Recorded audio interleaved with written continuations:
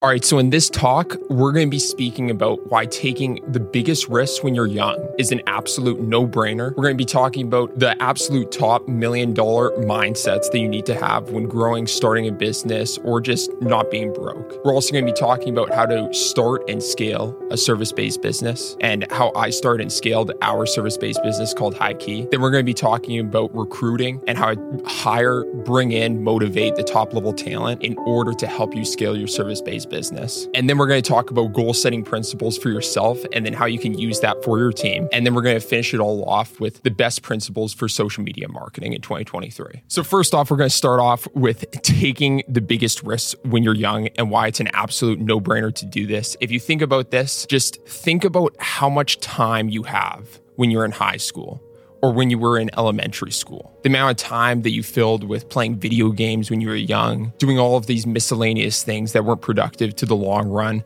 in terms of the success that you would have later in life. And when you're this young, it's the absolute prime time where you have the least amount of responsibility in life, where you have lots of freedom in terms of the amount of time that you have, but very little responsibility where your parents are still paying for the house over your head and you have all of this time to be utilizing for the future self. And so it's an amazing time to be taking the absolute biggest risks. And when you think about it, when you're working on, say, a business, working on trying to start something new when you're in high school, you're actually not taking that massive of risk, because what do you have to lose at that point of things? And so it's an interesting dynamic where when you get older in life, the less risk that you want to be taking, because then you start having a family that you have to provide for. And so it becomes very difficult to put everything on the line in terms of the amount of time that you have into your business. This is something that you always have to consider in terms of taking the most amount of risk when you're young to set yourself up for the future self. Next, we're going to get into top habits of millionaires. So first habit is time blocking that I was able to develop. And this is a skill set where basically you allocate specific periods of time intervals throughout the day to specific sets of tasks. Our minds work similar to computers, where basically you can't multitask. And if you think that you can multitask, you're lying to yourself. And so you want to be focusing on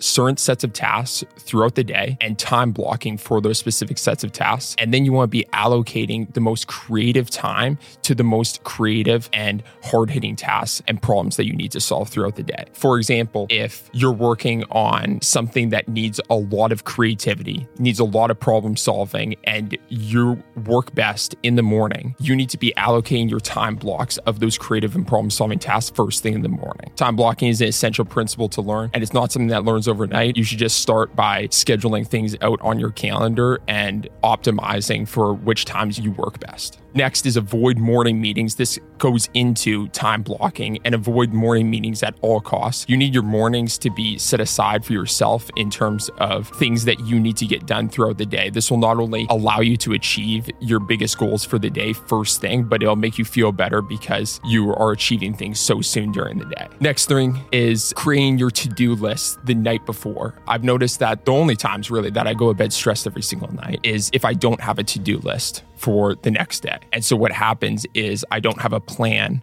of attack for the next day. And so when I wake up stressed, not knowing what I'm going to do the next day. And so I realize whenever I write down a full action plan, goal setting, and aligning everything for the next day, everything comes into place. Next thing is sleeping a minimum of 7 hours a night. I can't believe how many entrepreneur friends that I hear saying that they pulled all-nighters or only slept for 4 hours. Sleep is my highest priority thing in life in terms of making sure an absolute minimum of 7 to 8 hours, because it improves everything, improves your quality of life, improves work efficiency. And if you really break things down, I think Jordan Belfort said this, of everybody has the same 24 hours in the day. And it doesn't matter if you work at night or in the morning, as long as you're doing your most efficient work while you're working, that's all that matters. The next thing is you only have so much decision-making power in the day. And this is kind of like creative work as well. And so you need to be optimizing your your highest output decisions and most important decisions during the day with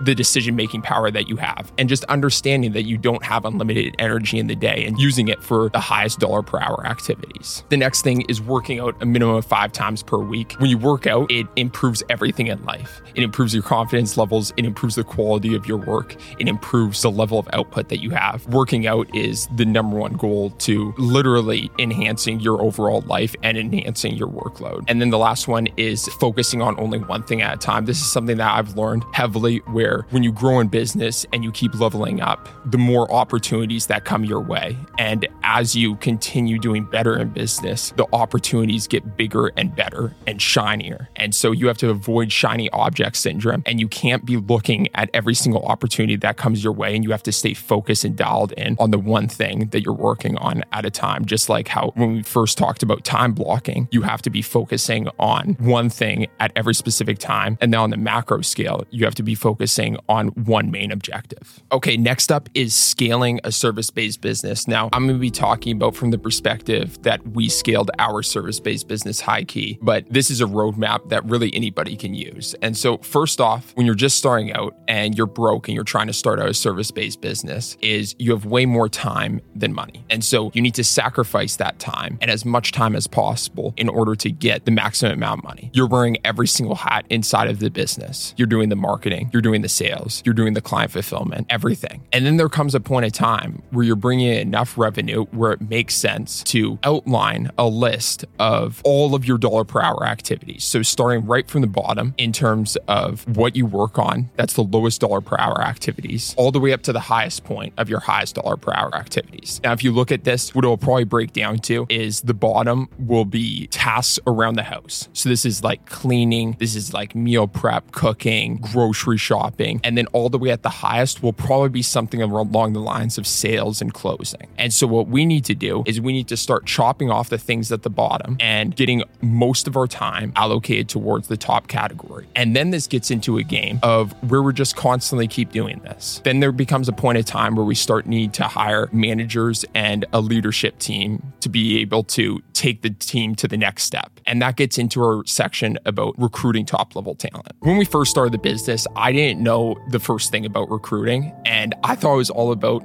recruiting from people who you already had inside of your network. So basically people you went to school with, maybe past friends, people who you played on sports teams with, all of these things. I didn't realize that creating a recruitment funnel was very similar to creating a leads funnel for your service-based business. And so these are just some gems that I wanted to drop here. This isn't going to be a full discussion, but basically we implemented Breezy HR, which is basically a CRM for hiring. So it basically outlines all of the data information of new people who are applying to your job posts. Then what we did is we used LinkedIn ads, which is by far the best platform to bring in as many candidates as possible. All you have to do is throw up a job post on LinkedIn ads for exactly what you're looking for, select the specific categories, and then put a $6 per day budget behind it, and you'll get flooded with hundreds of candidates. And then what you need to do is you need to build an interview process similar to how you have a sales process. And so you basically need to make sure that you have scripts in place for every single interview that you take with a potential candidate. Because what happens is if you don't have a set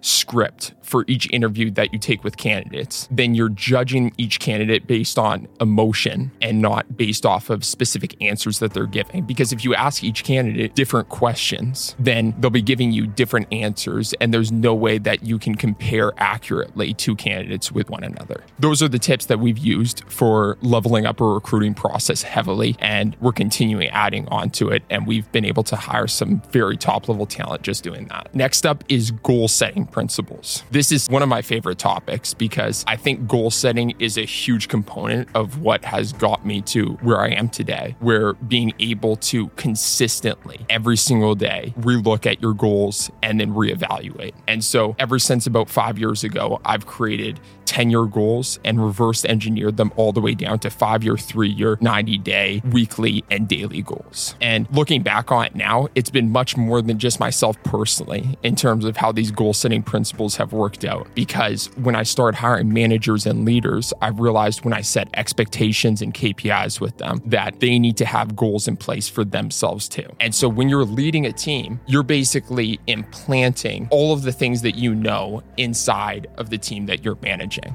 And so my managers, my leaders, I'm showing them how I goal set for us to work on together in terms of the greater mission of like how their goals lead up to the company goals as a whole. And so some goal setting principles. Number one is when you goal set, you need to have an exact goal that you want to obtain. So an exact goal that's usually a monetary value. Then you need to set an exact timeline of achieving that monetary goal. Then you need to reverse engineer usually the 3 to 5 steps over the course of the timeline to achieve that goal. And then finally, you need to figure out what are you going to give up in order to achieve that goal, because nothing comes free in life and you always have to give up something in order to achieve that goal. And so that's the framework that we use for micro and long-term goals. It's really that simple. Like you're creating a roadmap that is very hard for it to fail because you're spending so much time reverse engineering everything. The last section is social media. I wanted to talk about social media because I know a lot of people are a bit lost in terms of what to be posting on social media. And so this is a key thing where people on social media only watch content for 3 reasons. It's either educational, inspirational, or entertaining. If your content that you're putting out on social media doesn't fit within those 3 categories, then it's not social media content that's valuable and that people will watch. And so when you're creating content, you need to make sure that falls within those 3 categories. A breakdown of each social media platform, just broad overview, is we have Instagram. This is like your digital business card. If you're interacting with people, the majority of people use Instagram instead of business cards now. And so you want to be making that a great representation of your business. And when people go to your Instagram page, they can see exactly what you're doing in the first 0.5 seconds of looking at your Instagram page. Next, you got LinkedIn. This is like your digital resume. And so you want that to be a good representation of the business side of things, of whatever you're doing. Then you got TikTok. TikTok's